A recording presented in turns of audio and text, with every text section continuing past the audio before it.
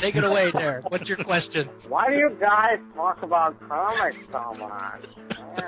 Comic books. Motherfucker, do you Read them. 18 years. Toothbrush is still fresh. Did they have sex? Because, I mean, She-Hulk, you know. Damn it, Tony. We went an entire episode without mentioning Maggot, and then you ruined it. Comic books. Motherfucker, do you Read them. Batman's got his little fishbowl on his head, but Superman doesn't. Cyclops was right. Except when he was wrong. Master Bruce, you are calm. I'm going to silently judge all of you. Shut up, Beast. Shut up. Like I've read it so many times, you know, it pretty much just crumbled in my hands.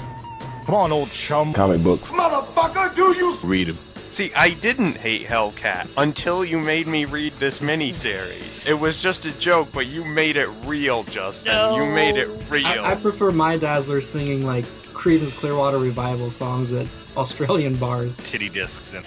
But that's what to be known as from now on. Like, I'm going to go into the Marvel Wikipedia and edit that, whatever it is.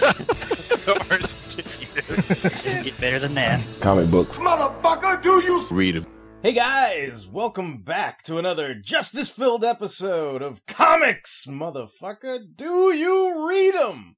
Hey, what's up, guys? This is Derek WC. I'm gonna be one of your hosts tonight, and joining me tonight on our Justice League film tie-in episode solo picks are count 'em, two of my fellow Justice Leaguers. Why don't you guys give a shout out and let everybody know who's here tonight? Hey, this is Justin. Hey, guys, this is Tony.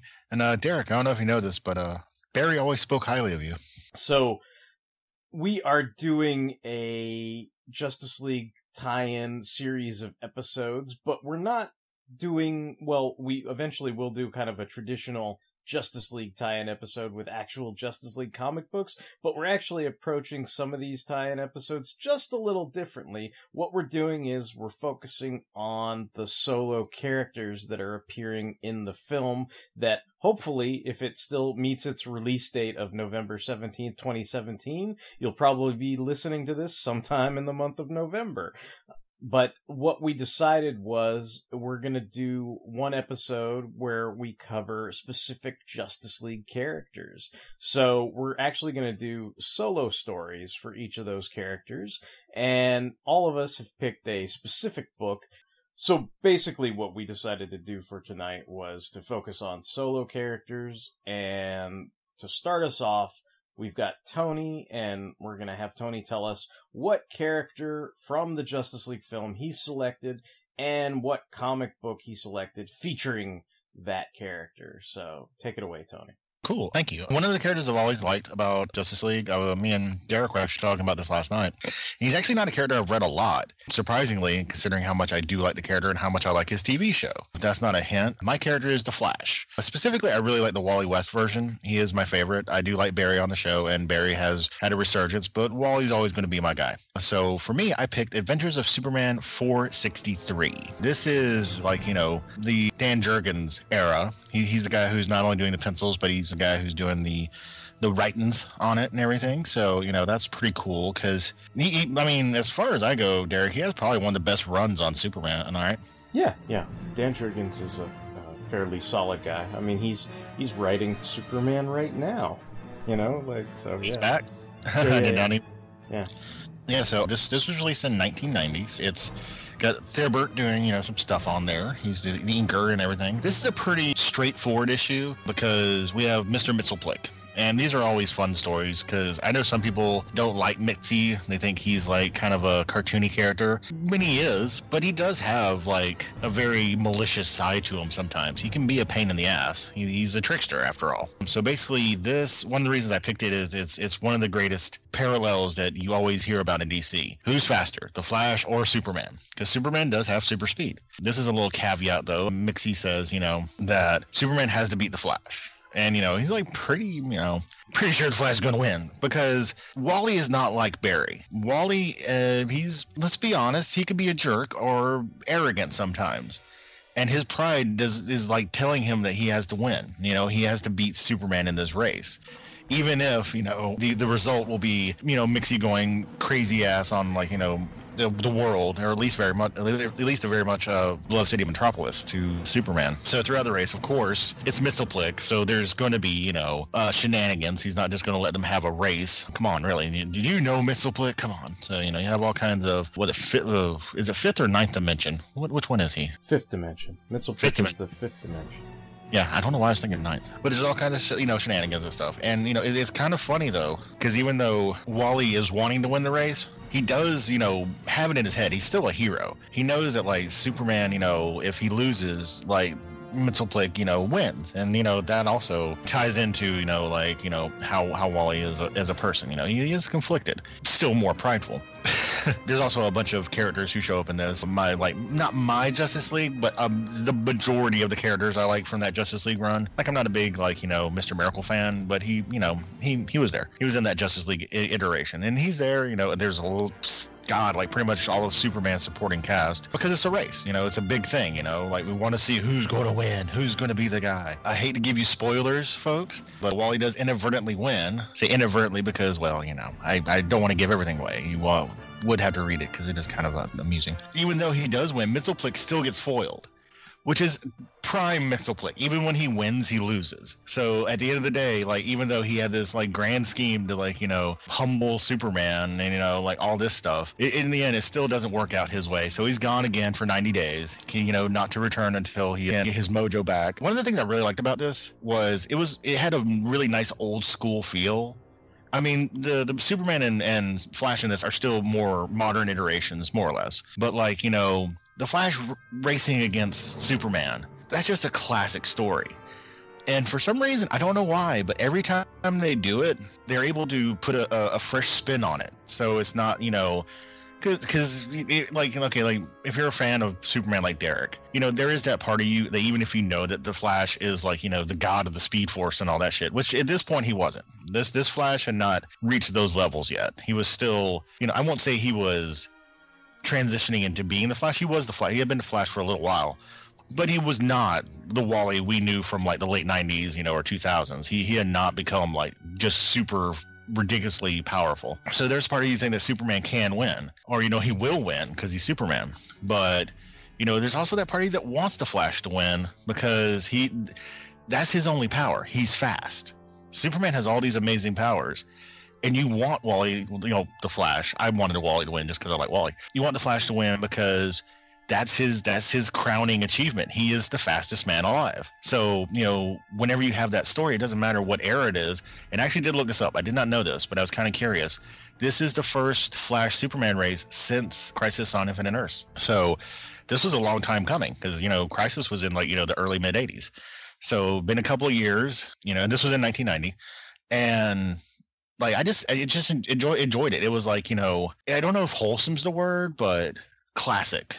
It was a classic pairing, it was a classic rivalry. And the fact that, again, that Wally is not Barry, that he's not that guy who it can be humble, because Barry might have actually thrown the race, like intentionally, to have Wally be that guy who there is those moments where like, he's just like, no, I want to win. I want to fucking beat Superman. Who wouldn't? I thought that was really good. So, everything that the way it wraps up is nice and, tidy, when Mxyzptlk losing, because he had to lose. And all the cameos, like so many fucking Justice Leaguers, which helps, the fact that this is a tie into the Justice League movie. Yeah, it was just a fun read. I don't know. I enjoyed it. Yeah, I mean, like you said, it is aspiring to classic Flash Superman races. I mean, like you said, most of those were pre-Crisis, but I mean, even the cover of Adventures of Superman 463 is basically an homage to Superman 199. I mean, yeah. Everything down to, Batman being in the left-hand corner and everything, except for he's, Grimdark's Batman, in this comic, whereas he's more like a Dick Sprang looking Batman in Superman 199. But yeah, I mean, all that kind of stuff is very classic. I think some of the stuff that always kind of baffled me was, even though I was a young kid and I was I'd say I was more willing to accept that the post-Crisis universe was not the same universe I was familiar with, say from Super Friends or some of the earlier DC comics and stuff. I think because I saw Mxyzptlk so much on the Super Friends, like, I had always had it in my head, like, the way Mxyzptlk worked was you got him to say his name backwards and he vanished. Like, I had seen so many Super Friends episodes. And it's like, it was interesting because, you know, we discussed this comic before, but in the John Byrne reboot, you know, in Superman 11, like, he kind of sets up the idea that was just something arbitrary that Mxyzptlk came up with. So, like, he's sort of honoring a deal, but it's not necessarily... It's not like if you get him to say his name backwards, he will always disappear. It's just he agreed to that one time, and they were constantly playing with that. So the reason why he ends up, I guess, losing is his whole intent was he thought that Superman would win the race. So he was trying to tell a fib and lie because the last time Mxyzptlk rolled into town, it was when Superman was in exile after invasion, and the only person to defend Metropolis from Mxyzptlk was Lex Luthor.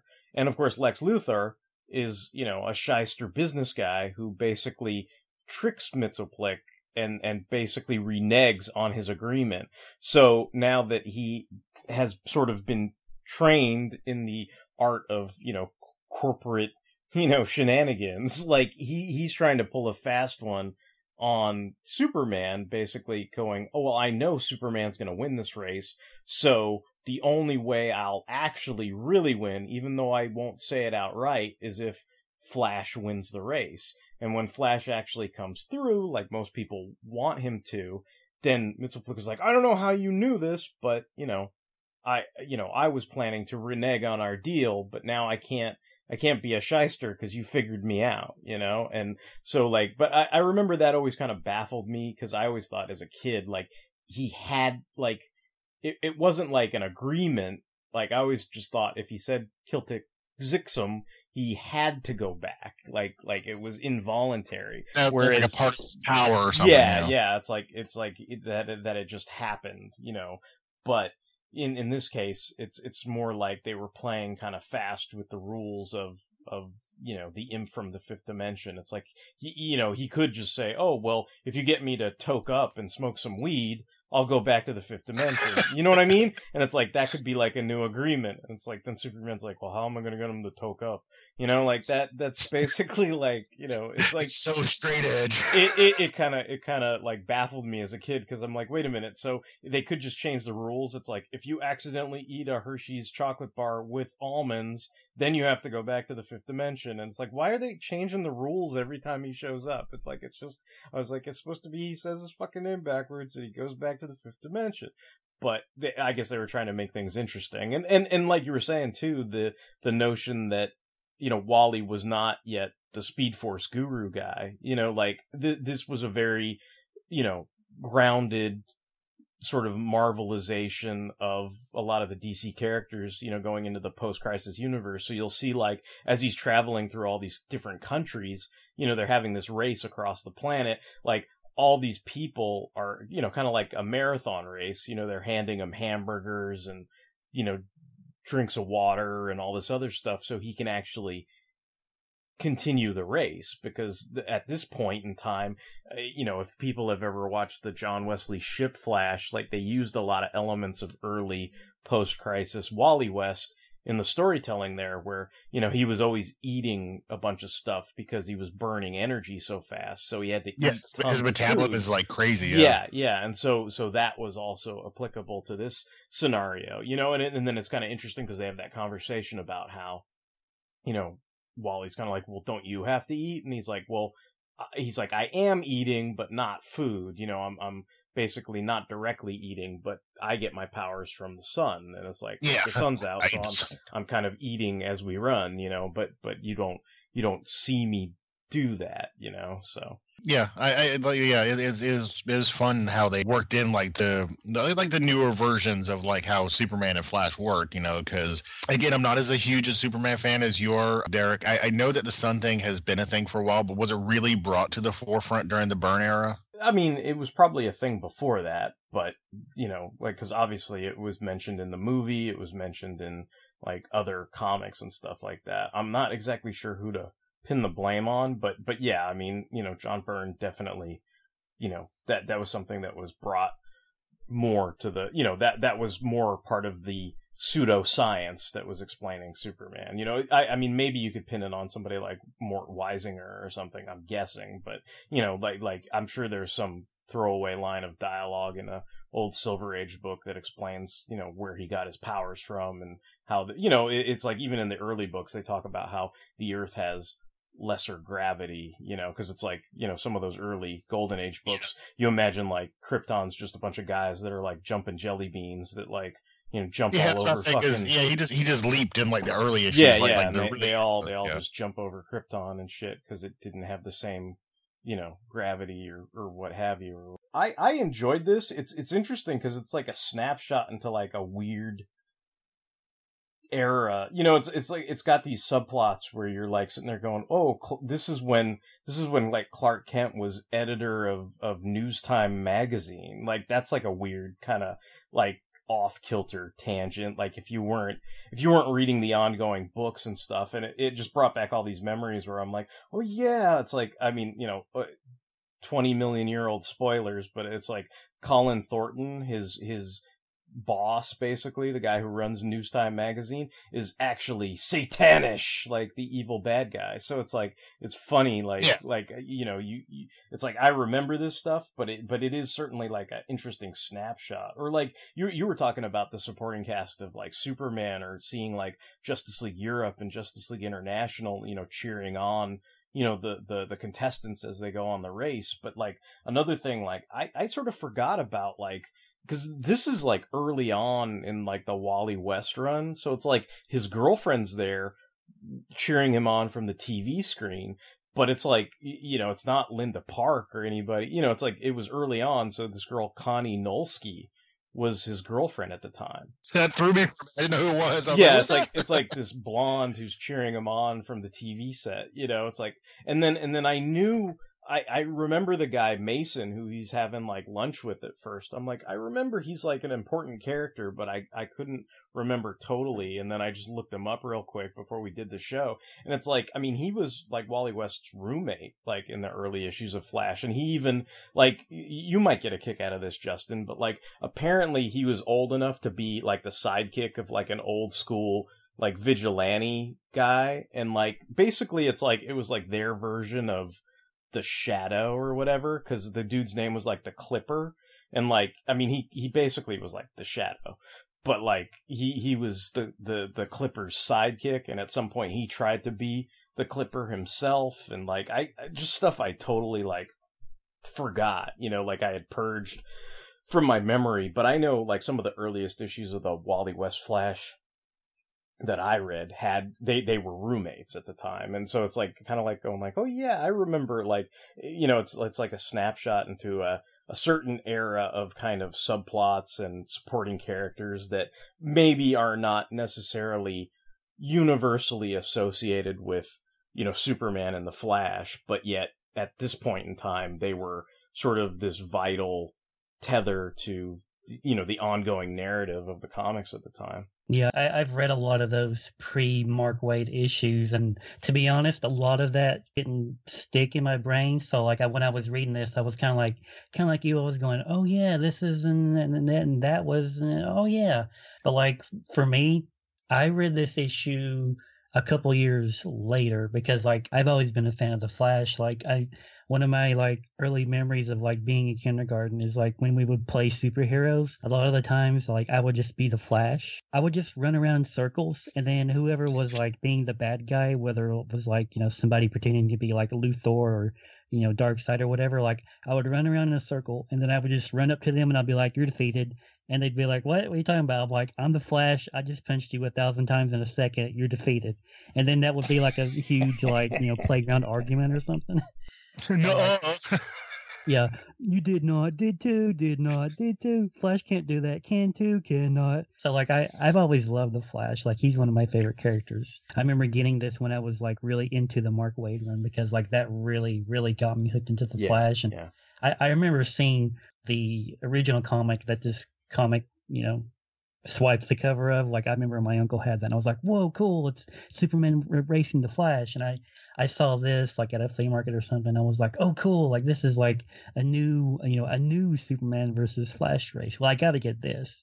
And like, there's a lot of stuff in this that like I really appreciate for as far as Wally goes. Like there's this little scene where like Superman's like, what we really have here is a race between Superman and Kid Flash, and Wally's just like, all right, that's enough. Like, because like at this point, even though it's been a while since Crisis, like Wally is still dealing with a lot of this kind of baggage where he was Kid Flash, Barry died, and now he's Flash, and he's using the Flash costume, and he's still dealing with that, and he's still even from Superman, like people are still kind of like okay, cool, you're the Flash, you're doing good, you're a superhero, but they're still comparing him to Barry and all this, and like there's several moments in this comic where Wally's just kind of like, all right, I've had enough, and like stop comparing me to Barry. I am my own person, and like I remember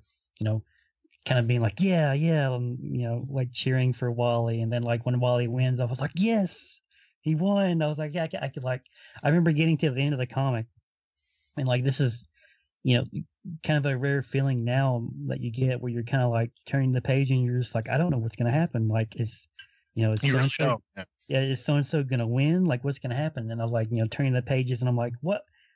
Wally won? Yeah, like that's awesome. Like I remember just being like, I remember like going to school the next day and like bringing that comic, and I'm like, look guys, like Wally beat Superman.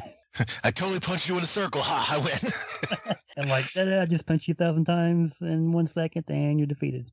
I remember taking that comic to like school like the next day, and passing it around the lunch table, and everyone was kind of like, whoa. Like I think it's one of those things where like someone would say like, oh, I've written a comic where so and so farted on Silver Surfer, and Silver Surfer like was defeated, and then you would argue about it, like, is that real? Does that exist?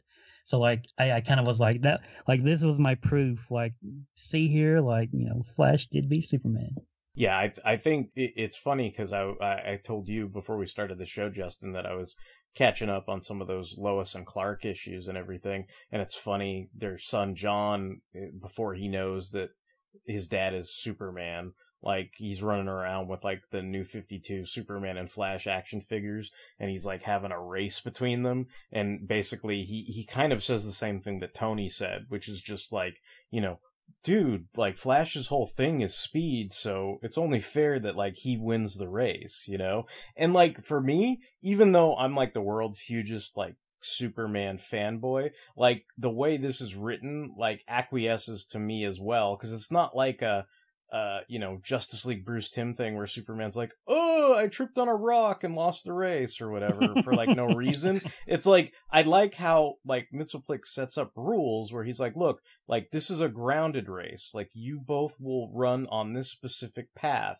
And yeah, Mxyzptlk like changes things as they go, and he splits it into 2 different paths or whatever. But the idea is Superman and Flash are both going to run. And the way I always looked at it, especially when you read things like, Hunter Prey and different things where you see just how fast Superman can fly, like my attitude as a Superman fanboy, and, this may be this same kind of arrogance that Superman has where he's like, look, this is just a race between Kid Flash and Superman. I mean, I'm probably going to win, dude. Like, and it's like, for me as a Superman fanboy, my attitude was, well, if he was flying, he would have totally won.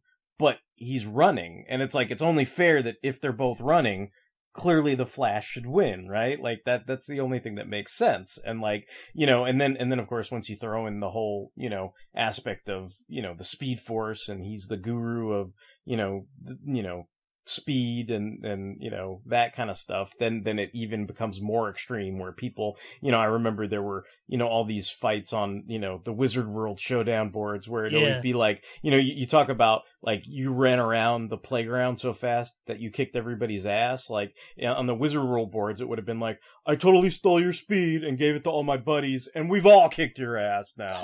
Like that's basically because I have the Speed Force, and I took.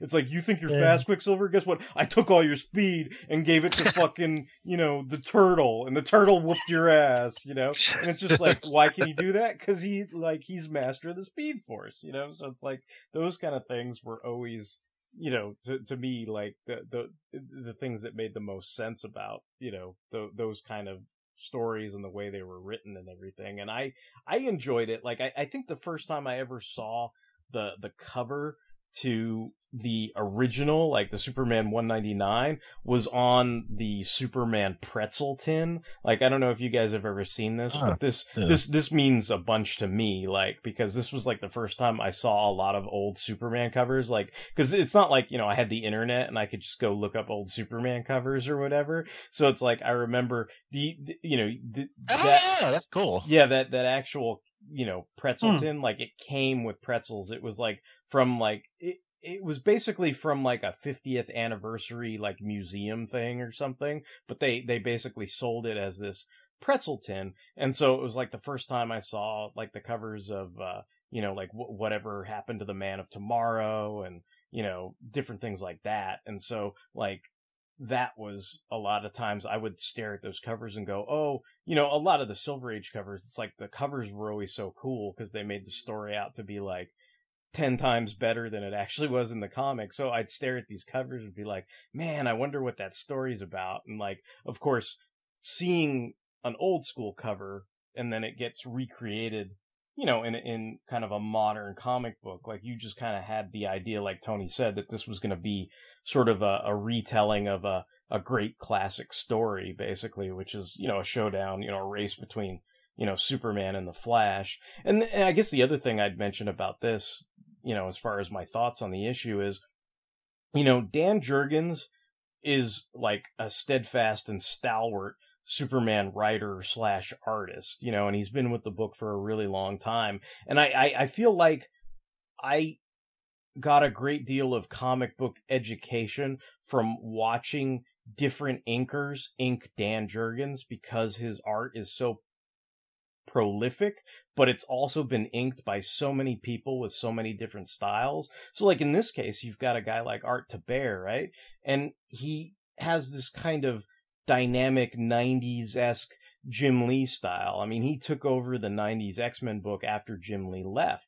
So it's like, it's interesting to see somebody with Dan Jurgens' sense of layout and design and aesthetic, but then have it all kind of finished up with this very sleek kind of Jim Lee, quote unquote, KEWL cool look to it, which is throughout this issue and multiple other issues throughout this Adventures of Superman run. But then it takes a different feel when, say, I'm just trying to think, but like Brett Breeding inks Dan Jurgens, or Jerry Ordway inks Dan Jurgens, or, Klaus Janson inks Dan Jurgens. And so you get this thing where you're like, oh, certain people ink Dan Jurgens and it maybe doesn't look as cool as Art Taber, or maybe when Art Taber inks Dan Jurgens, it doesn't look as sort of, I don't know what the right word is, but, it doesn't look as, shaded and complete as something that Jerry Ordway would ink,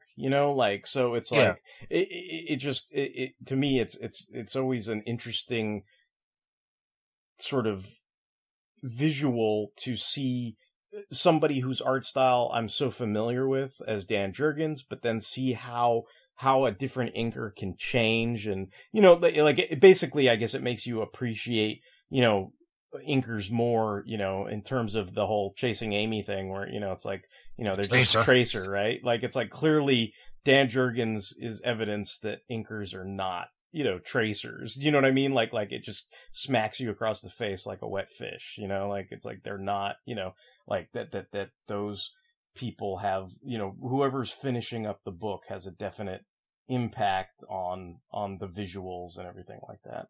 Yeah, I myself, I do draw from time to time. I know Derek does too. One of my favorite things is inking my own work, because even when I'm going over it, yes, there is a tracing aspect to it. I mean, I do trace my general pencils and the general layout. But as I'm inking, I see those those light sources in my head, like how this character is standing. And that's only stuff you can add with ink. It's like, how do I want this to pop and stuff. So that's really cool. I totally got Magneto though, because just like Magneto, when I thought it was Magneto in the old days, his name is spelled Thibert. I thought it was Thibert. I did not know it was like French and it was Tibert. So I think I mean I could be wrong, but I that's how I've always pronounced it. So yeah, but I just make sure like people who are listening, they're like, Tony's wrong again. He said Thibert. If it's Tibert, that's not even how like that's spelled. I'm like, no, it's spelled that way. But if it is a French name, then yeah, it would be like Tibert and not Thibert. So I've never met the guy, so he's never told me how his name is pronounced. Yeah. No, you're all good.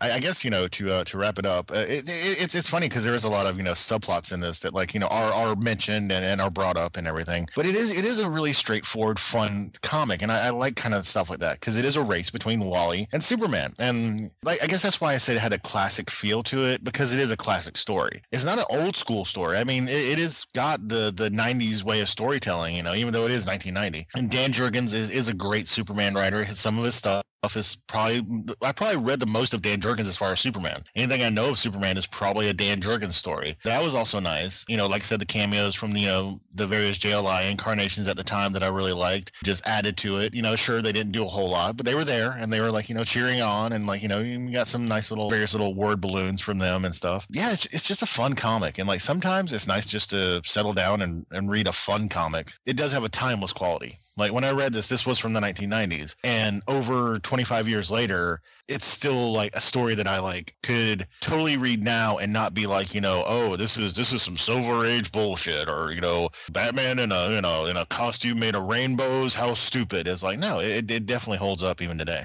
Yeah, and conversely, it's not some 90s Thunder Thighs and big shoulders bullshit either, like, so yeah. I mean, I maybe the subplots may date it a bit because of the supporting cast, but I mean, for the most part though, like you said, it's a fun, cool, classic story that, involves two iconic characters, so I think that's pretty cool.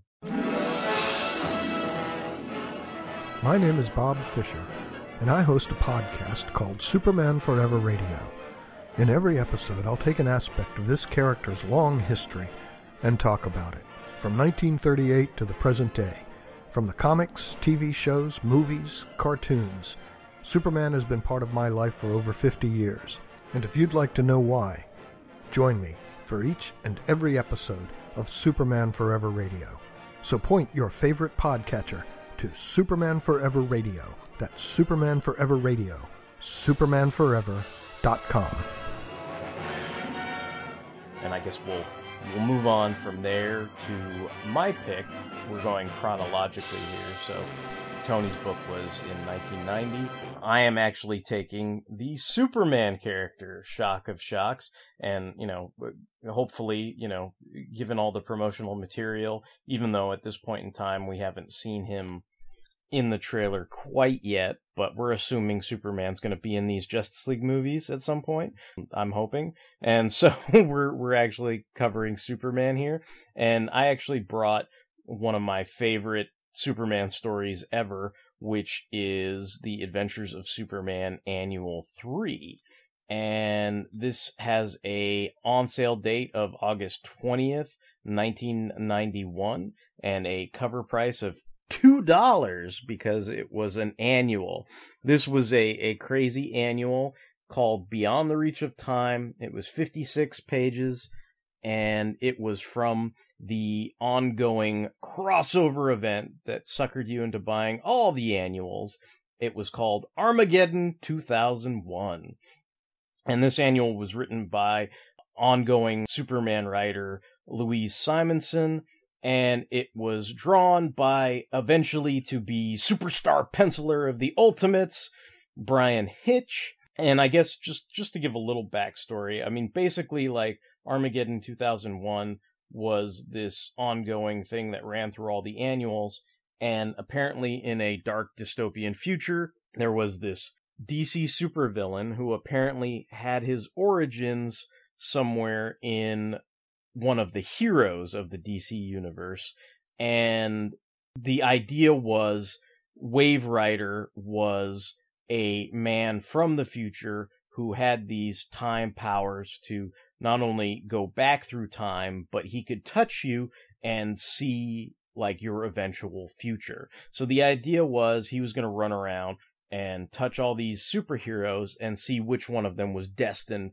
to become this kind of, Doctor Doom-esque armored super bad guy for the DC universe, whose name was Monarch.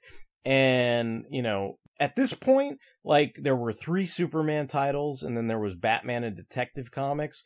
So it was like kind of like they were milking this idea, because it was like they had to come up with like kooky ass reasons why Wave Rider had to touch Superman and Batman like more than once.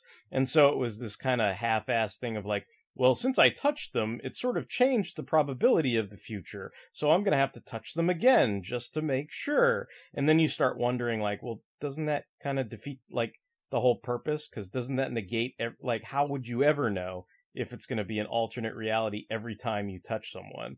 But I guess you're not supposed to think about that, basically, and just enjoy the story, which is what we're going to try to do here, because, of course, this is one of my favorite stories. And so, in this case, we start in present-day Metropolis and everything, and Superman basically is doing Superman-y things. He's, like, stopping people driving around crazy, like, robbing banks or whatever. And him and Lois are engaged, and they're about to be married, so this is kind of in the era where they were sort of putting the wedding on hold, because of the Lois and Clark TV show and all that kind of stuff, but they were, this is the sort of perpetual engagement of Lois and Clark and everything. But what this book gave the opportunity to do was Wave Rider could then, touch Superman and explore this possible future. And so essentially, what ends up happening is Superman marries, or, Clark Kent marries Lois Lane. And, of course, they discuss the possibility of having children in the future. And at some point, Lois Lane does become pregnant. But unfortunately, because the baby is part Kryptonian and has super strength under Earth's yellow sun, the baby kicks, and Lois Lane basically dies in childbirth, or she doesn't really even get a chance to birth the child. It's just too much for her human body to bear. And basically at that point, Superman gets super depressed and everything, and he's almost like sort of in a slow agonizing suicide, where he's gonna sort of just fly out into space, because of course this is at the point where, like we said, a more Marvelized kind of, grounded version of the DC heroes. So it's like Superman couldn't just fly through space on his own power. He had to have his little rebreather and stuff, even though, he'd just take a breath like every couple hours or whatever. He'd travel through space that way. And so he's stuck out in the middle of space, kind of feeling sorry for himself, when he runs into the alien race, the Salir aliens, who basically attack him. And who should stumble upon him but Maxima, the Almerakian princess, who basically in previous comics, came to Earth and wanted to seek Superman as a mate. She was kind of like, it's kind of like she's like an outer space Red Sonja, essentially. Like, she's a gorgeous redhead. She's all about war and battle, and basically she wanted the best man to marry her, someone who could best her in battle and who could bear her beautiful children and all this kind of stuff. And so that's why she was like totally into Superman. And at this point he gets, saved by Maxima and everything. And then at this point, like, it kind of turns into a sort of lighter romantic type story, where basically, Superman goes back to Almerac with Maxima, and her servant Sazu kind of plants the idea in her head that, maybe now that, because Maxima's a telepath and everything, she can, like, read thoughts and she can sense, like, even without, blatantly kind of breaching his privacy, like, she can just read the anguish in Superman that he's getting over the death of his wife and, an unborn child and all this other stuff.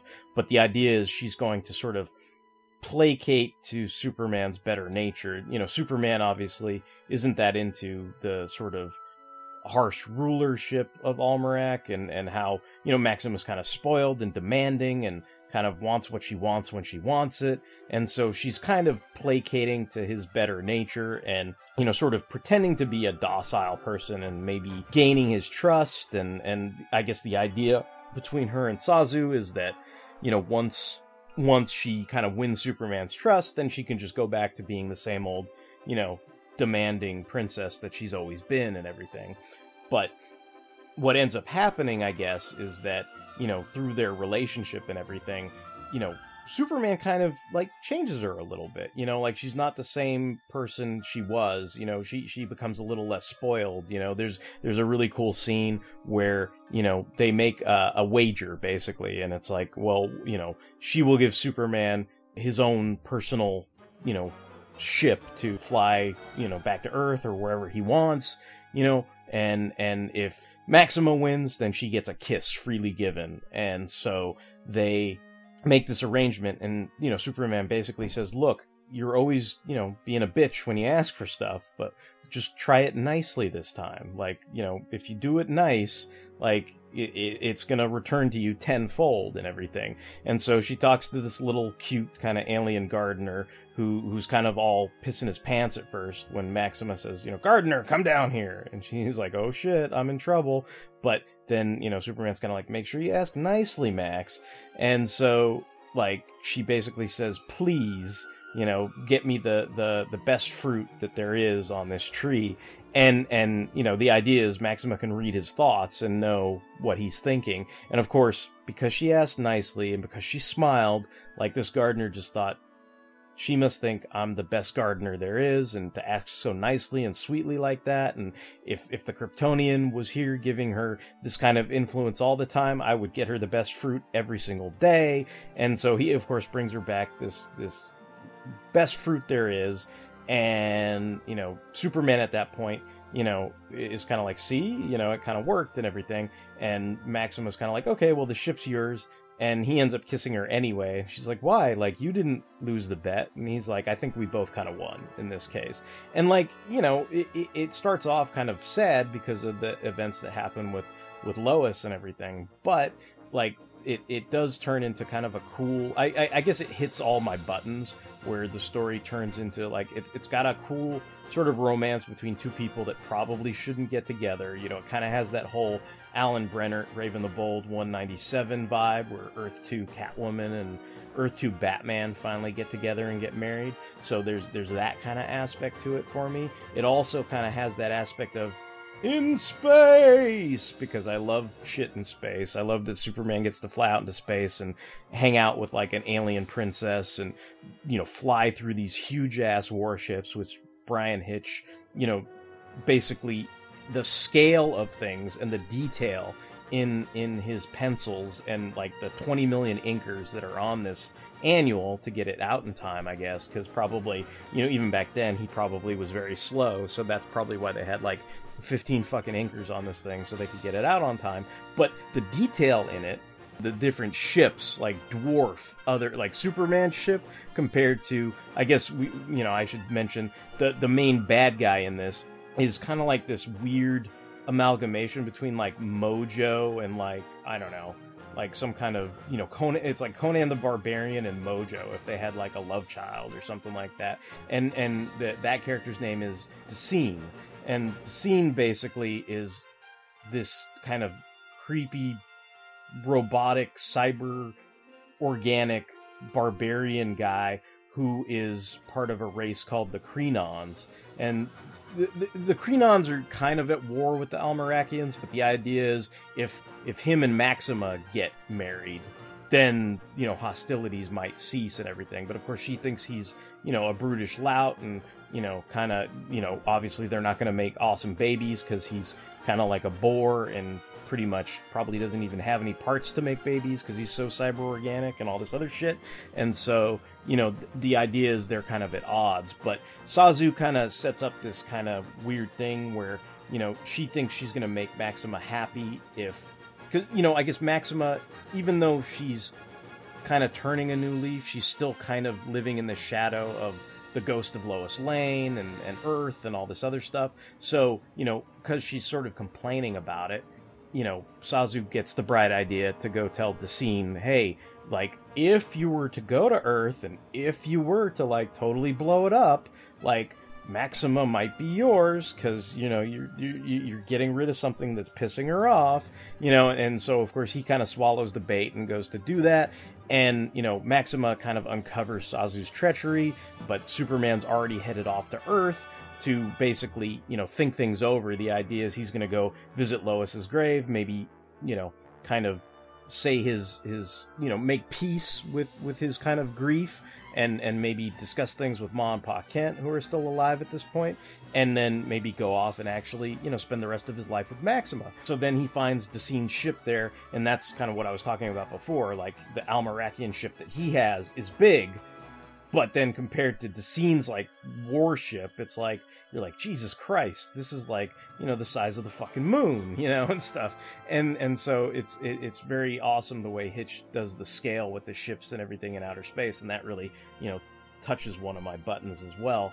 And so, at the end of it, Maxima comes in to help and save the day, and they kind of have an exchange where they're actually, all pretenses are dropped. They're kind of truthful with one another. Like, she kind of admits, like, she was partially responsible because she's like, I didn't mean to, but me ranting and raving in the bathtub and looking all sexy and everything, made Sazu go off and tell Dacine to go, trample Earth. And I never intended that, but I probably had a part to play in that. Of course, Superman's like, thank you for your honesty. And she's so kind of taken aback that they have this trust now and everything.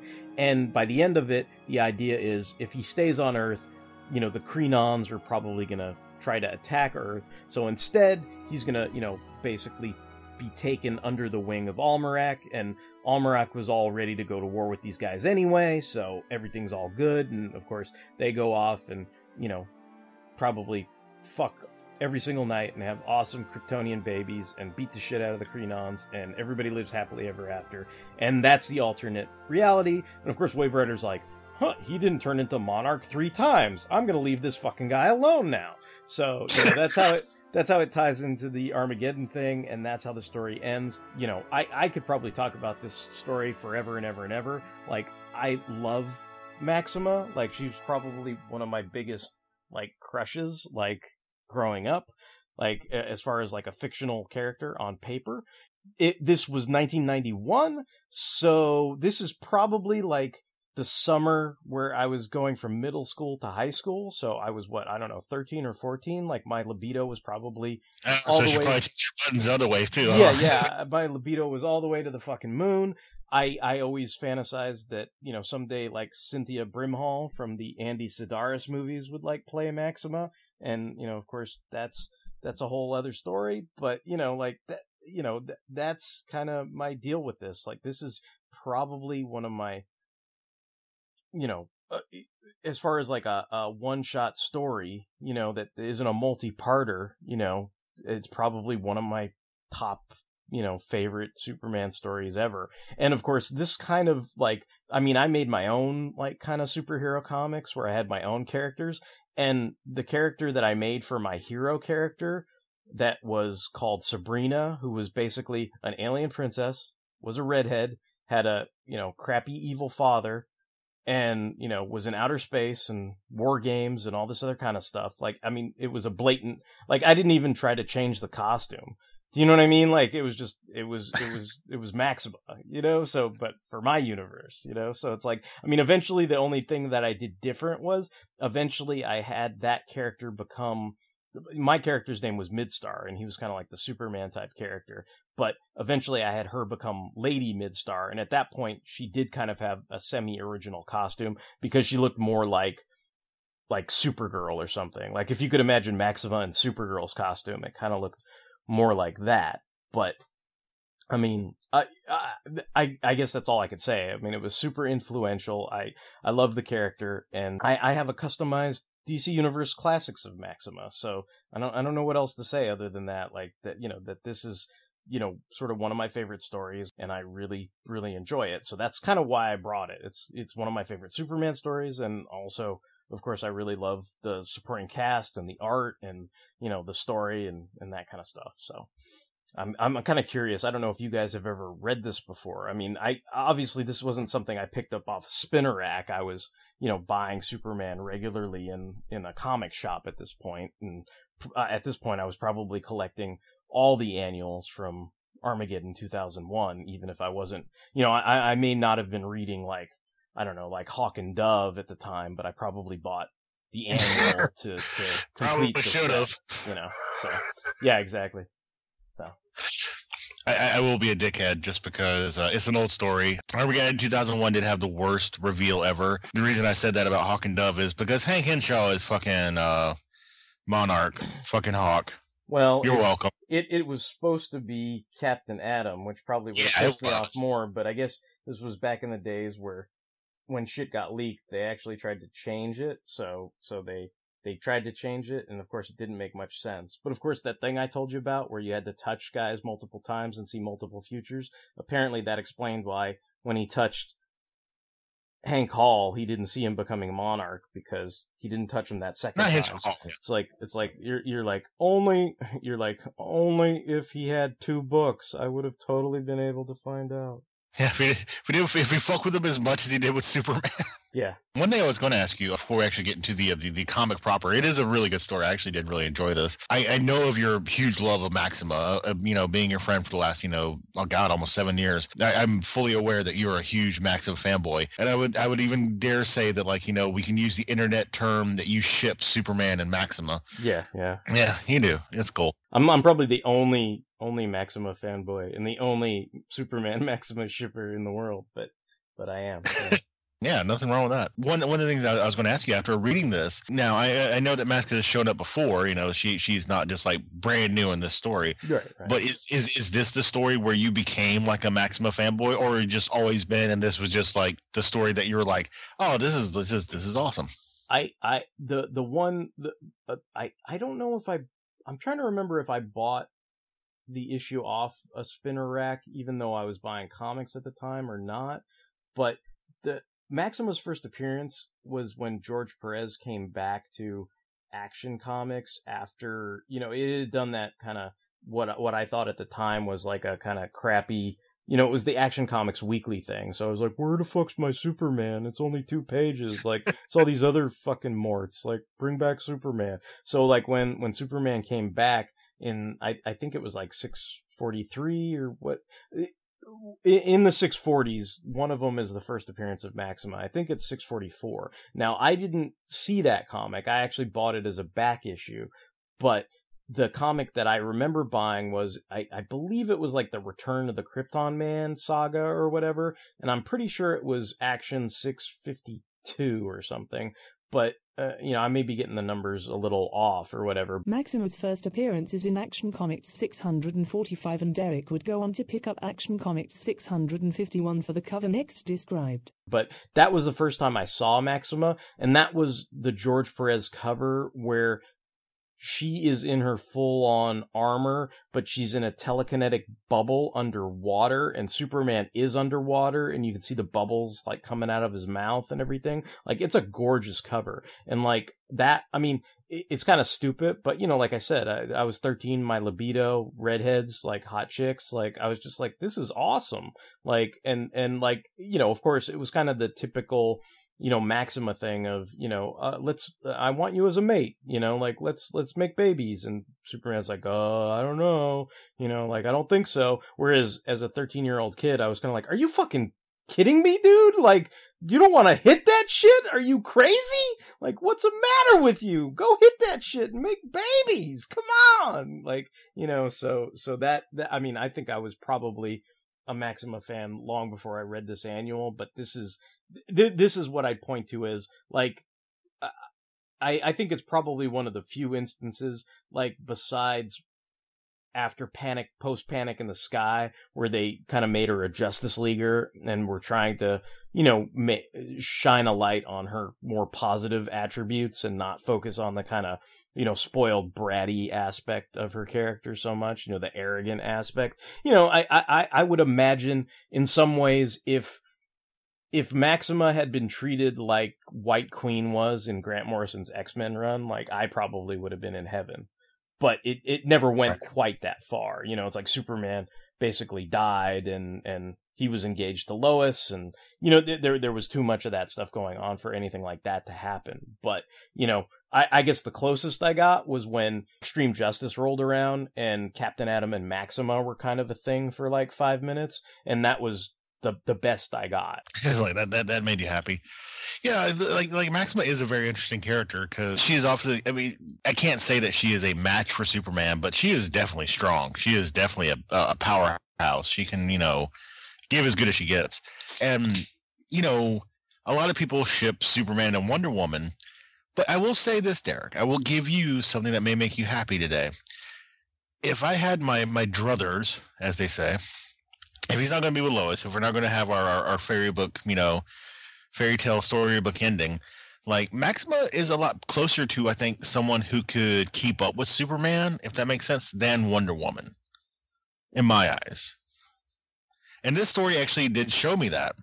I wasn't sure about that, you know, all the time, but this actually, like you said, it had a lot of sweet moments, and not sappy, you know, like, you know, we're in love. But like you said, that like Maxima not only is strong-willed and you know, a cool character, but, you know, she actually was open to change even though she didn't know it.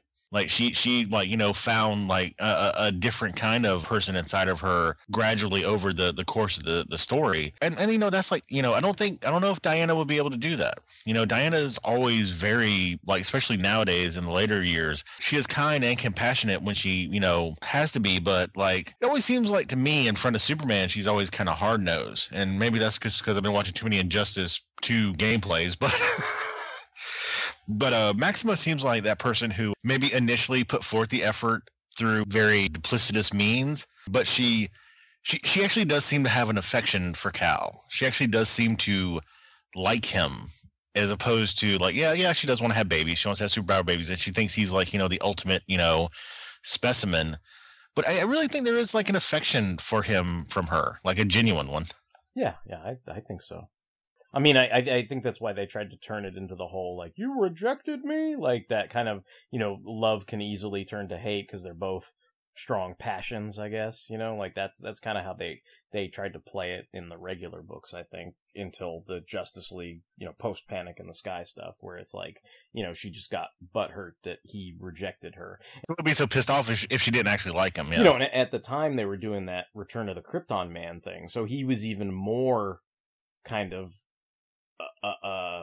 aloof and abrupt, you know, like, because he was basically in that storyline, he eventually starts wearing like Kryptonian garb and getting all, you know, logical Spock like, you know, like non-emotional, because that's kind of how they were painting Krypton at that point in the pre-crisis stuff.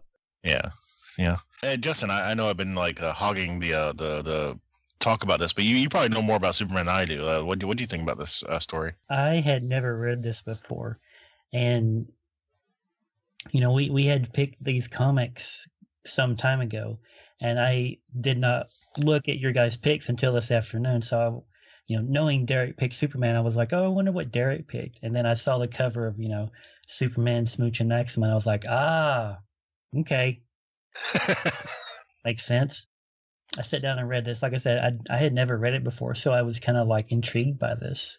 And yeah, I totally see why young horn dog Derek like fell for accident, because, you know, like I have a thing for redheads too. Like I've said before on the show, like they're kind of my kryptonite. So like I totally see like what you saw in her, especially in this story, because I'll be honest, like I haven't been exposed to a lot of like Maxima in comics, so I never really had any feeling for her, positive or negative. But yeah, like reading this, I can totally see where you would get that. Like, this was a really good story. It was kind of like a, you know, a little bit of an Elseworlds or a What If. I do want to kind of like go off the trail here and kind of go into something else. Like there's something at the beginning of this book that kind of made me go, and I was kind of wondering about like the timing of things and when things were released, and maybe Derek can like clear some of this up. But like, you know, at the beginning Lois dies from Superman's unborn child, right? So this like automatically sent my mind to like the dialogue in the Kevin Smith Mallrats. But they're engaged. Doesn't matter, it can't happen. Why not? It's bound to come up. It's impossible. Lois could never have Superman's baby. Do you think her fallopian tubes could handle his sperm? I guarantee he blows a load like a shotgun right through her back. What about her womb? Do you think it's strong enough to carry his child? Sure, why not? He's an alien, for Christ's sake. His Kryptonian biological makeup is enhanced by Earth's yellow sun. If Lois gets a tan, the kid could kick right through her stomach. Only someone like Wonder Woman has a strong enough uterus to carry his kid. The only way he could bang regular chicks is with a kryptonite condom. That would kill him. Like was this like idea predate Mallrats, or like had this idea been like floating around for a while? Yeah. Like, because this is 1991. Like, I was about to go to James Logan High School, I think, at this point. Like, and I can sort of pinpoint, like, I saw Mallrats, like, that came out October the first year I went to Loyola Marymount. So, this is totally random, but, like... I think it's 1994, right? Yeah, and so, like, at the time, like, I mean, I had lived in LA for all of, like, 20 days or something like that. You know what I mean? Like, not very long. So it was like, I didn't even know where a movie theater was. Like, so it was kind of like, oh, well, I want to see this Mallrats movie, like, this is going to be cool. Like, I should go watch it. I didn't know anyone. I didn't, know where to go and stuff like that. And I ended up going to Century City, which probably, relatively speaking, was probably, it's not like it's like super far away, but like there were probably closer movie theaters I could have gone to, like that were closer to the school. But at the time, I didn't know enough to know where those were. So By the way, Eric, Century City sounds like the most DC city name I've ever heard. That's actually a real thing. In why can I think of it now? Conquest of the Planet of the Apes, like that's Century City was the shooting location. So like that future city, like, I mean, obviously it didn't look like that when I was there, and now it's like, or at least now, I mean, I haven't been there in a long time, but the last time I was in Century City, it was totally remodeled as well. So, I mean, I'm sure it's constantly changing and everything, but it's just, all I mean is like, it's not even really a city. It's just like, this portion of, the malls and movie theaters and stuff like that. But I mean, I remember going to see, Mallrats there and everything. And of course, that was that time where I was like, dude, Kevin Smith knows his shit about comics, because clearly, if not Brody, like outright, Kevin Smith, well, Brody must have read this. The fictional character Brody must have read this comic, because he talks about, a kid would kick right through her stomach. Only Wonder Woman has a strong enough uterus, like to bear Superman's child, so it's like he totally knew, and obviously Kevin Smith, being the writer, must have read this comic at some point as well, because it's totally in there. I'm like slightly thrilled that like the fact that I still like Kevin Smith and a lot of people don't like him, that we have mentioned him like twice now already in this podcast. One thing that you actually touched on that was actually definitely true is Brian Hitch is an amazing penciler. Like, a lot of people love the George Perez's, they love the Jim Lees, they love, Todd McFarlane or, early Frank Miller. But Brian Hitch, I know he's not like unknown. I know he's not like, some scrub that nobody knows about, but he's a really damn good penciler. This was a really like dynamic, fun, like, book as far as how he draws. And like you said, he does ships amazing. It's so much better without Mark Millar. Right? But yeah, this is not a fun read, because it does get depressing in the beginning, like you said. It is kind of dark at the forefront, but it's a fun tale of redemption, and it's not just for Superman, but also Maxima. Maxima actually gets to be a better person as well, and it's one thing for Superman to go down a bad path, because Superman's going to come out of it. Usually, that's kind of a thing with Superman, even if he does something. Not does something, but if he falls into like a hole and he like feels bad about his actions, he's going to come out of it. But with a character like Maxima, especially probably at this point, you know, in the timeline of her character, you know, it's like, oh, she could probably be redeemable. She could probably do something, but she is very redeemable in this story. She, you know, does, you know, I don't know if she turns a new leaf and like becomes just like this super good person, but she shows compassion and she shows that she is willing to be a better person for someone she loves. Hi, I'm Gene Hendricks. You may remember me from such shows as the Hammer Podcasts and the Quantum Cast. I'd like to tell you about some special shows that I'm doing with some of your favorite podcasters. These shows are all about the live-action versions of comic book characters, and I'm calling them Legends of the Superheroes. In each episode, we'll be looking at a different TV show or movie featuring characters like Wonder Woman. Dr. David Banner. And let's not forget about the non-superheroes, such as Swamp Thing. Captain William Buck Rogers. And many more. Look for the Legends of the Superheroes specials under the Hammer Podcasts at twotruefreaks.com. So you guys want to talk about Justin's pick? Like, Justin, tell us what you brought for this Justice League solo pick and what issue we're going to be talking about tonight. Well, the Justice Leaguer I picked is Aquaman, and I am bringing you Aquaman number 0. It has a street date of October 1994.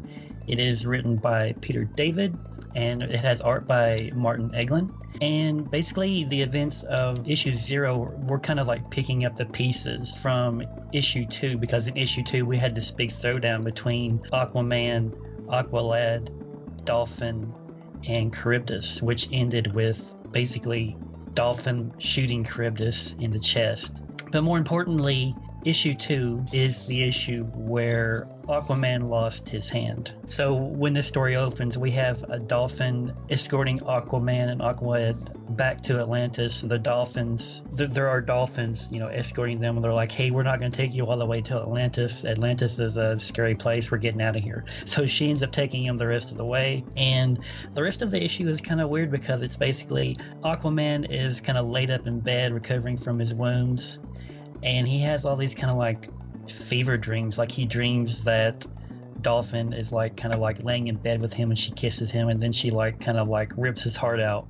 And then he has another dream where he's seeing Mara and he's like, oh, Mara, you're back and everything's okay and, you know, our son's alive. And then Black Manta comes in and they get into this big fight. He has like this really grotesque vision of everyone being kind of crucified, which that page always kind of disturbed me. But anyway, towards the end of the book, there's like all these fish kind of swarming around Aquaman's bed, and then like the fish and Aquaman, like they get the hell out of Dodge, and Dolphin and Aqualad follow them to the Aqua Cave, where we had like this really great final page of Aquaman standing before them, and he's got his beard, and in place of his hand he now has a harpoon kind of like taped to the stump, and he's like, tell me, be honest, is this a bit much?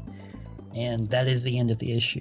Now I picked this issue because it's not my first Aquaman comic, and it's not even my first issue of the Peter David run that I bought, but I picked it because it's so important, and it sets the tone for like so much of like Aquaman's history that you're gonna like read in the 90s. You know, when people refer to like the grim and gritty, or when they refer to like the 90s Aquaman, like this is what they're talking about. I mean, he doesn't get that 90s extreme suit in this issue. Like he still is wearing his classic, you know, orange and green Aquaman suit, but this does like see the introduction of the harpoon, which the harpoon itself will later be replaced with his water hand. Yeah. No, it will be replaced with his more traditional, like kind of golden looking hook, which he can like shoot out of his arm and kind of like, you know, use it in various situations.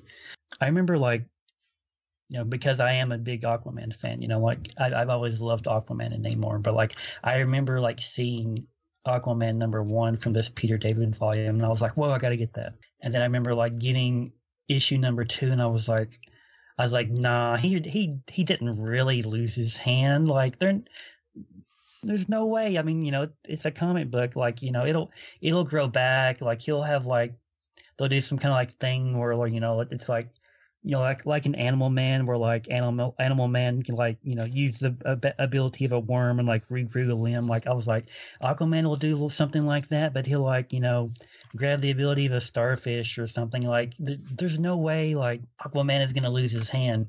Well, picked up issue 0, which I thought was weird. It's like you have issues 1, 2, and then 0, and then 3, but whatever. I picked up this issue and I was just like, okay, they're really going for it. And you have like near the beginning of the book, you have like this kind of panel where like Dolphin is still outside the city and she's kind of laid Aquaman down, and the guards have came out and they're like, oh man, like Aquaman's pretty beat up, and they're like, really, how bad? And there's like a close up of what's left of his hand, and it's just bone like dangling from his costume, and the guy's like, pretty bad. I was just like, whoa, like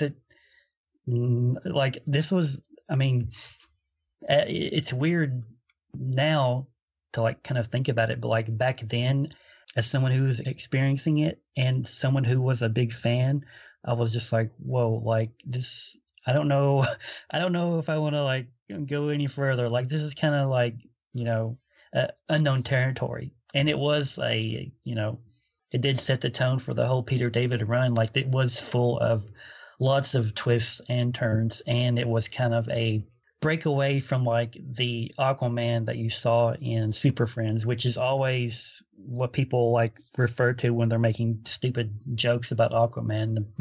Aquaman's lame, and like, but Aquaman, he's the bad one. I don't know, I thought I'm friends for him. I thought I can joke around for him. But he get kind of be sensitive, When there's like a giant attacking New York or something, like big monster from space. And he's like pushing down the buildings. And all the super friends go, they fight him except for Aquaman. Because he's only powerful in water. So I make fun to that, and he say, wow, Aquaman can go again. I think I hurt him.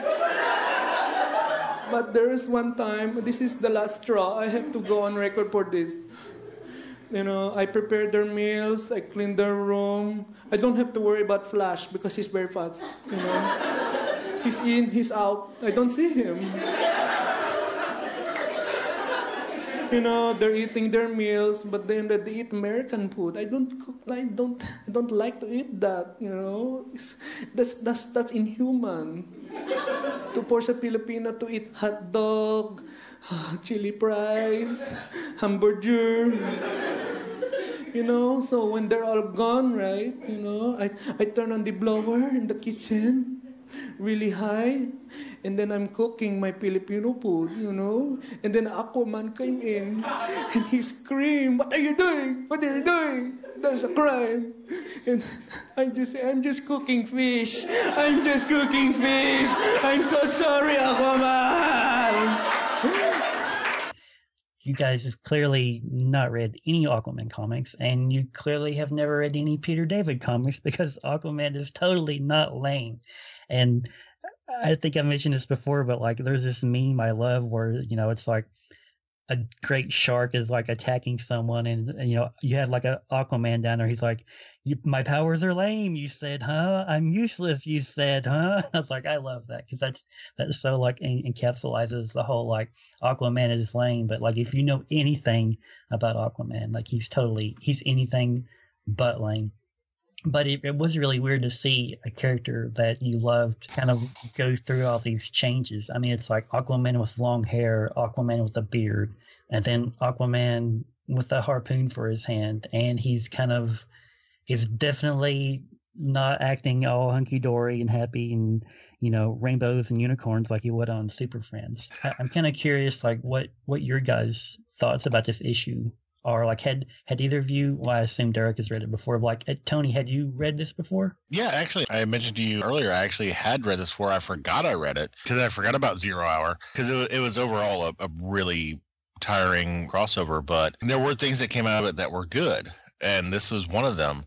And actually, I'm going to Secret Brothers you, because last night I told Derek, You know what really killed Aquaman? Super Friends. They made him so fucking lame, and everybody just remembers that. And Aquaman is not lame. He is not a fucking pussy. He is not lame. He is not weak. Anybody who thinks so can go fuck off. And the Harpoon Hand was a really good era for him because he really was badass during this time. One of the ones I got, actually, I think it was the one where he got his golden hook because he was fighting Deadline, and he did the whole thing where he could shoot the harpoon with like a string, and not a string, but a cable, and like swing around, like kind of like Spider-Man, kind of. But yeah, he was much more serious, much more, I wouldn't say grim, but determined. He was pissed off. Because like Charybdis, if I'm not wrong, like he put his hand in like a fucking pond and like piranhas ate his hand off, right? Yeah. Well, yeah. He basically like, yeah. Yeah, and like that just like pissed him the fuck off. And in this issue, it reminded me of like the flashbacks. You have Black Manta, which is awesome. People can make fun of him, but like one of the best costumes of a villain ever, especially for a sea villain. I love Black Manta. I don't know why. I just always have. But this is about Aquaman. And this is Arthur Curry being a badass. And this is pretty much the Arthur Curry of like, the animated series. He is this badass who just arrives and he's like, fuck your world. I'm king of Atlantis. I do what I do. I'll help you if I feel like it, bitch.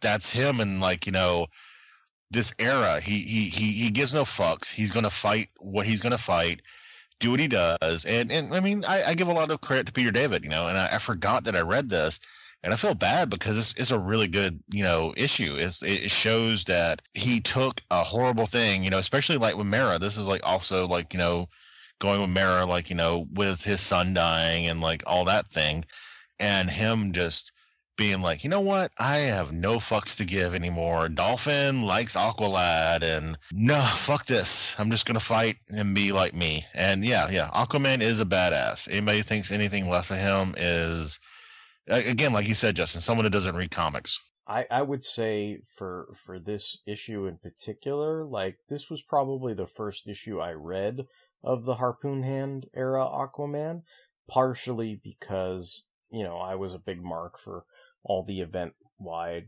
crossover stuff. Like, I was big into Zero Hour, and I'm pretty sure I bought most of the Zero issues. And the other thing, too, was this... I know, there are some Aquaman fans who aren't really into this era of Aquaman, because it isn't the, classic, traditional Aquaman. But I will say, for Peter David, like, he always tells interesting stories, and when he does these drastic dynamic changes, it's generally to the best interest of the title. It gets people's attention, it gets people reading it, and also, I gotta say it worked on me, because, like, kind of like Justin was saying, like, you kind of heard, and then I read this issue, and I was like, wait, what? Like, somebody ate fucking piranhas ate Aquaman's what? Like, handoff? Like, what?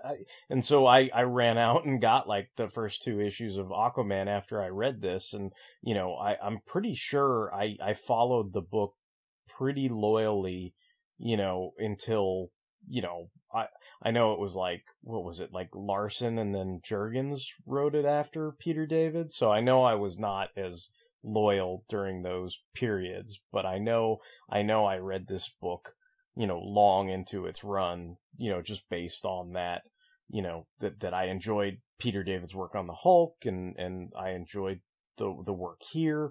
So some of the stuff I noticed that was giving me memories, kind of recall, is similarly with some of the other titles, like looking at, I know it's a series of kind of fever dream flashbacks in a way, but you're also sort of introduced to different concepts that would have long-standing impact on, I think, Aquaman's history and like his backstory in this particular run, where like I really did enjoy the whole aspect of he kind of had his dolphin Mon Pa Kent, you know what I mean? Like the whole, like Porm and that kind of, like that he was in some ways, I know some people make fun of it, but it's like, that he had, his whole Tarzan, raised by dolphins thing type thing going on, where he had that family aspect, And, you know, I think most people think of like, oh, Arthur Curry and his dad was a lighthouse keeper, and they think of the strict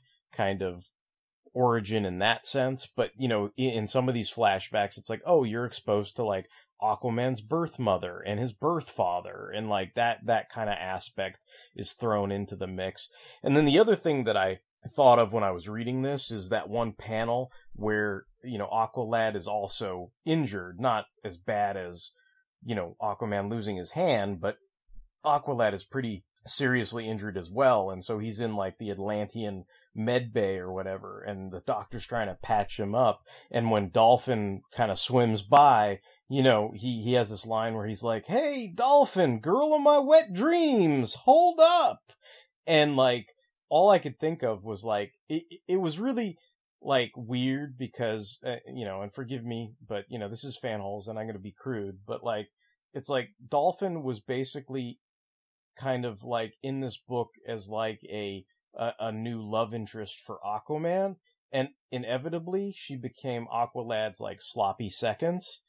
And like, it's like I almost like see the seeds of that early on in this issue, where you're like, clearly Aqualad was into her and Dolphin was more into Aquaman, but then eventually somewhere along the way, it's like her and Aqualad got together and everything. And like, I don't know, it's funny, like there's always like weird things like that in Peter David books, like, because I kind of felt that way about, like, you know, Marlowe and Dolphin kind of have that same like trajectory, because like Marlowe started out as like this hot chick in Las Vegas that Mr. Fix-It was banging, and eventually she marries, you know, Rick Jones. So like that's kind of, I don't know. It's just something I noticed, some kind of commonality. I don't know if it's like a psychological thing or just something that Peter David likes exploring, but you know, it seemed like a similar, you know.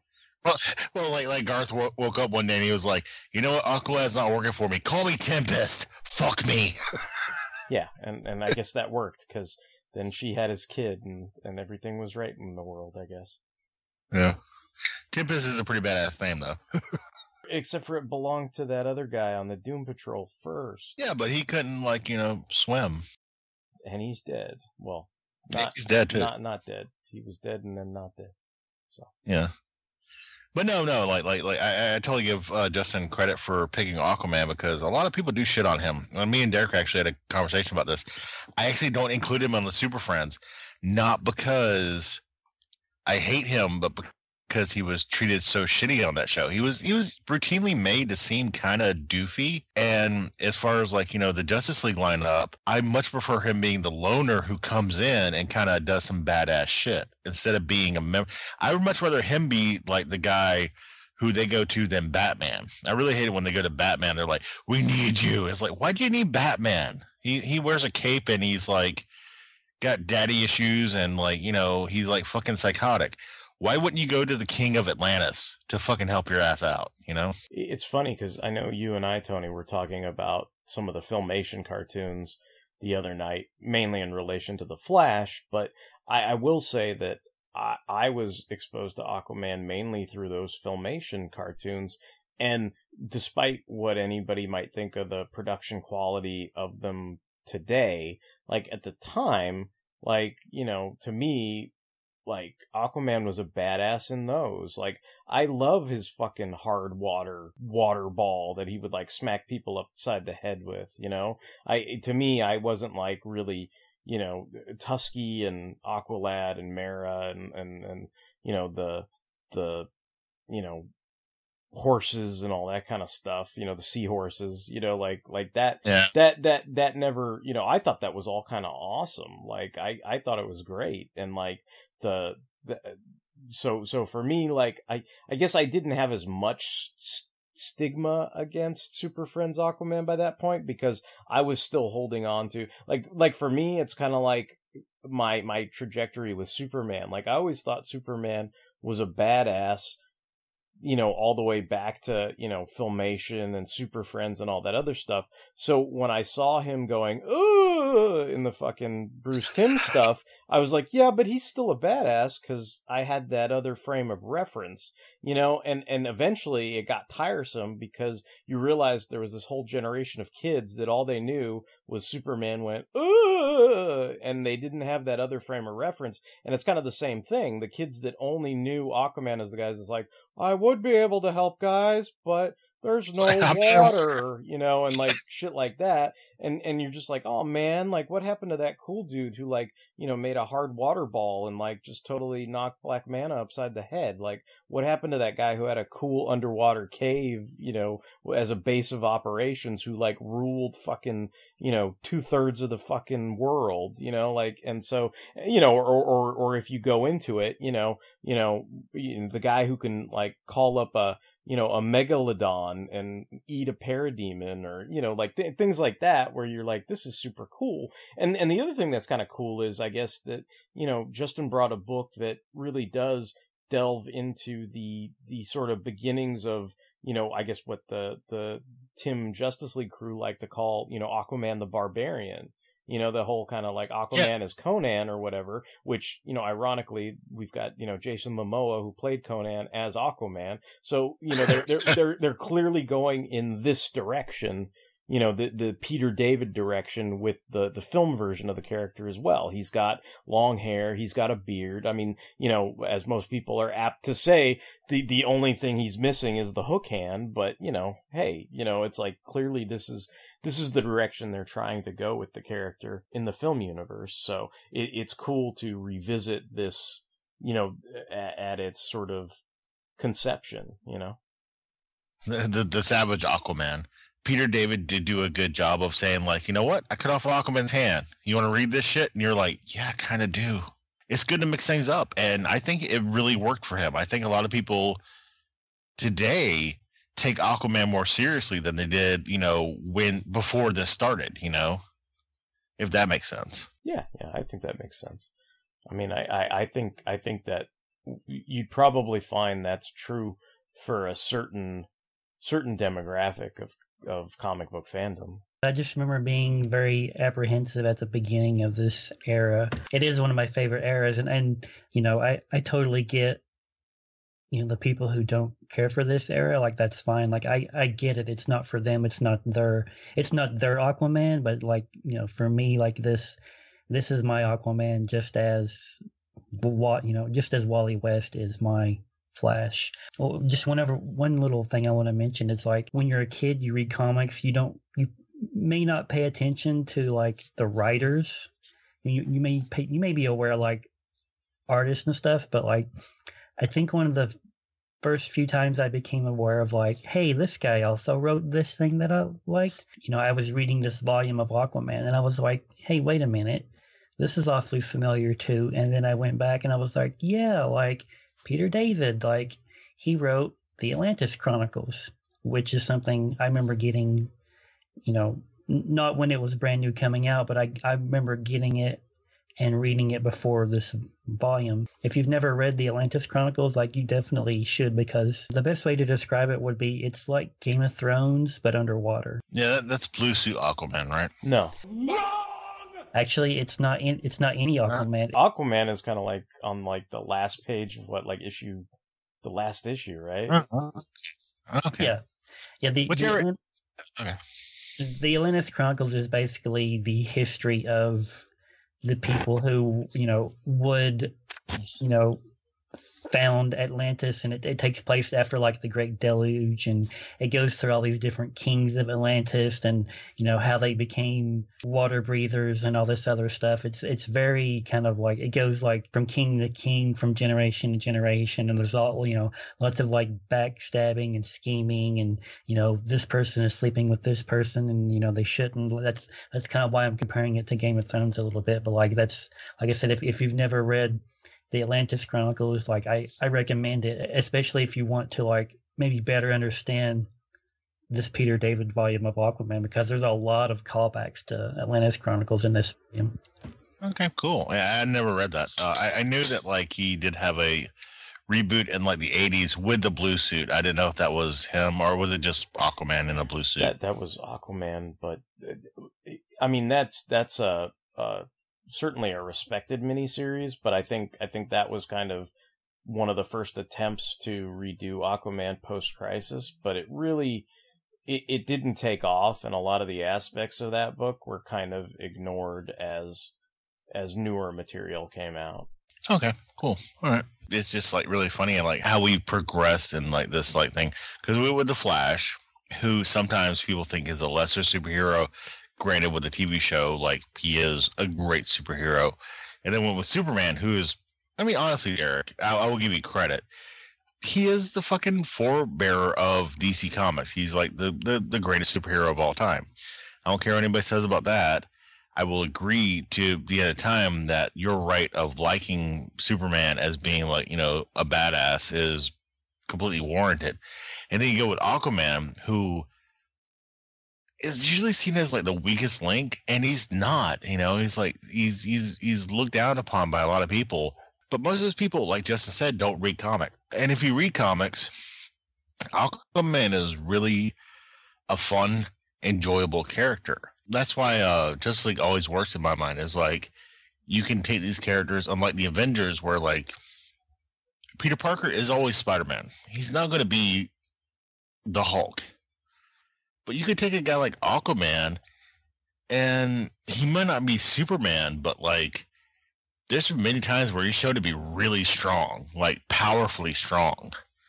And, you know, he has the hard water abilities. And he has like telepathic communication with like fish. And not just fish, just like all aquatic animals. And he's much more powerful than people realize.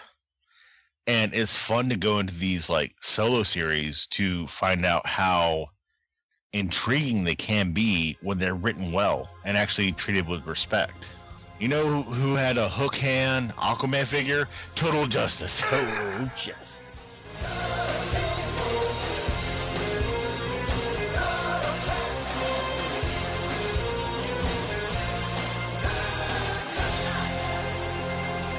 Does he have fractal armor? Because if you don't have fractal armor, you ain't shit. He does have fractal armor.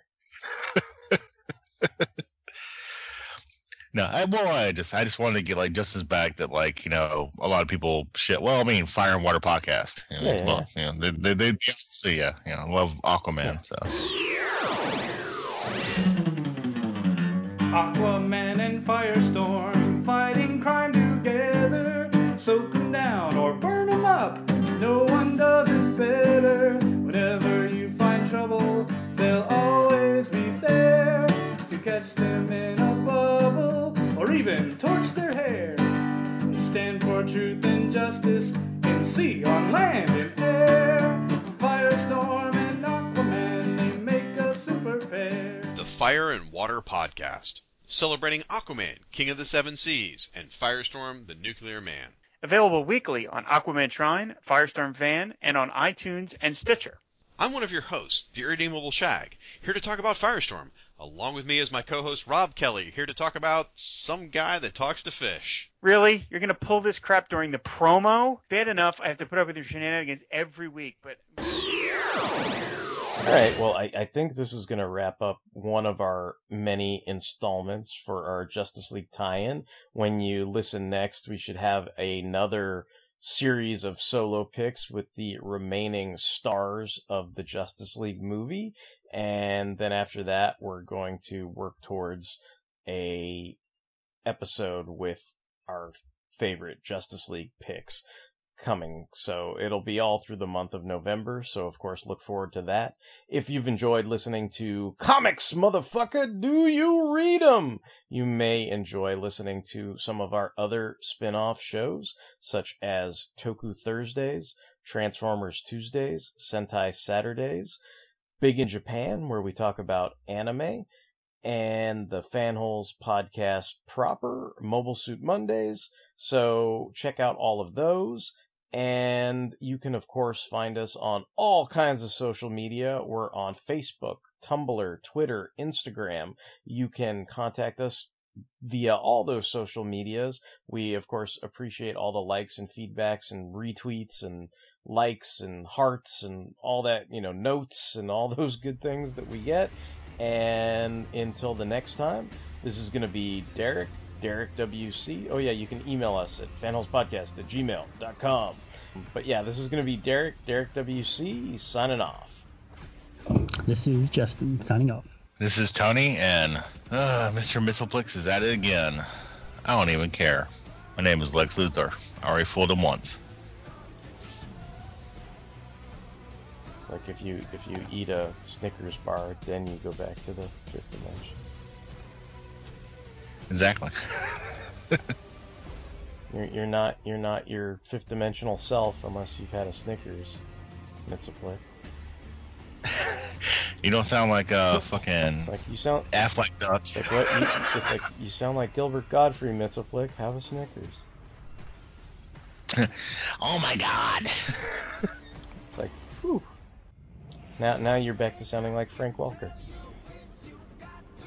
All right. Come together.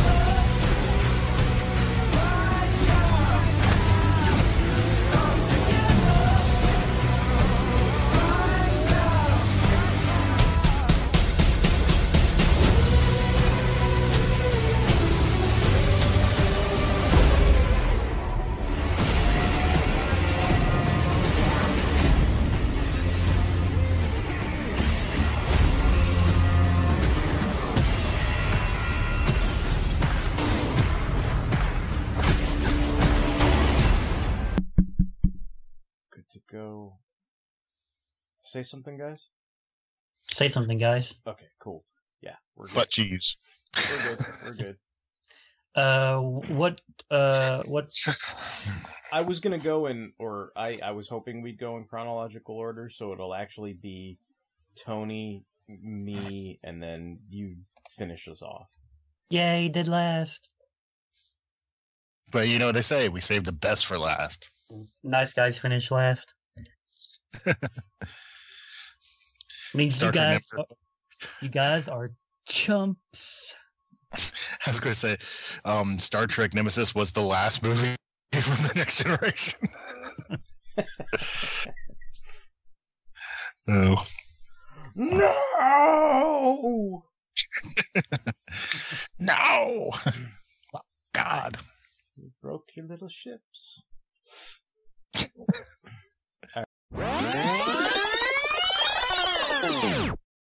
And we lost Tony, so we can't obviously start with Tony because he's gone. He's gone!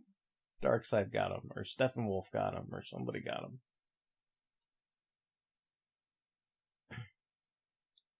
He ate the fucking food and left. Son of a bitch! I wonder if we're still recording. Well, apparently I'm still recording, so. I'm just gonna imagine some kind of like itchy and scratchy thing happened, and like someone put his like internet line in his burrito, and he just chewed into it. That soft taco certainly tasted queer.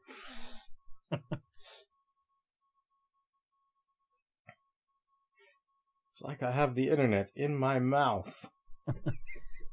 Shocking. Positively shocking. Okay, let's see. Well, I guess he's gonna have to add himself back to the call, because... Okay. Hello. Okay, you back? Okay. Yeah, for some reason my next book said, "Fuck you, Dylan." Okay. Fuck you, Dylan. She is a hottie. She's a hottie. Maxima is not ugly in any way, shape, or form. Derek is away for a minute. I don't know if I ever say this name right, because I already fucked up Dibert to Bear. I always called the fucking, like, guy Charybdis. Is that right? Yes. Okay, cool. Nice. I can do Greek fucking names, but I can't do fucking American names. I'm fucking amazing. That me and my buddy have like this running joke. Like, you know, in Deep Space Nine, you have the Maquis. Yeah. Right. So like, the way it looks printed and the way you pronounce it are totally different, right?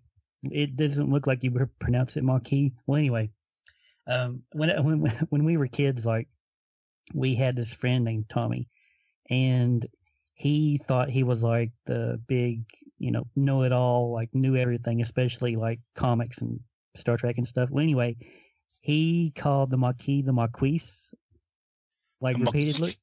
Yeah. And I like took him to town over that. I was like, dude, like you obviously haven't seen any Next Gen or Deep Space Nine because they call themselves the Marquis, not the Marquis. They say it. So like this, me and my buddy, we still have this running joke, 25 years later. Like if we see some kind of like word, like Charybdis, we would be like, hey, how would he pronounce that? And we would be like, Charybdis or something. Charybdis. The Marquise de Sade. Yeah. It's like when I was really young, I was like, it's Island, not island. Island. You know what my favorite song is? C'est la Vive. That's an old one. I don't know if I remember even heard like Say La Vie. It's like Say La Vie. It's kind of like Art T-Bert. Burn. No, I just said that. I thought it was T-Bert. I didn't know it was the bear. I really didn't. Hey, at least I admitted it. I said it was a Magneto thing. At least I owned up to it. Awesome.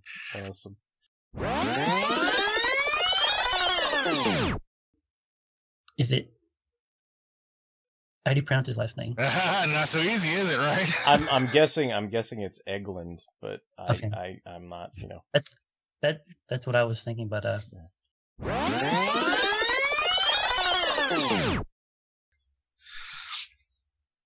Have we picked our lineup for the second wave of Justice?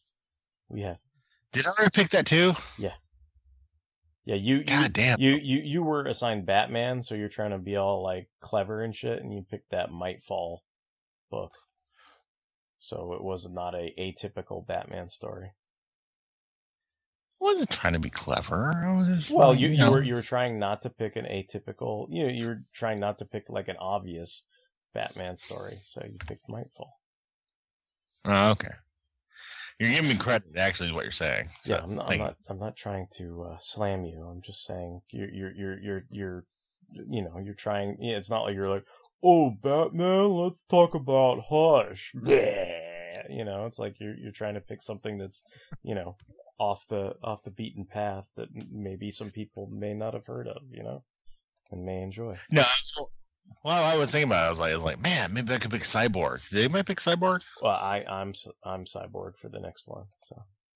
Oh, okay. So you're the Maxima, like the Sire or whatever his name is.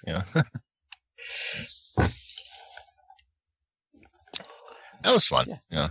I actually did like both you guys' comics. Like I forgot, Justin, I read that. Like I forgot that I read that fucking Aquaman comic.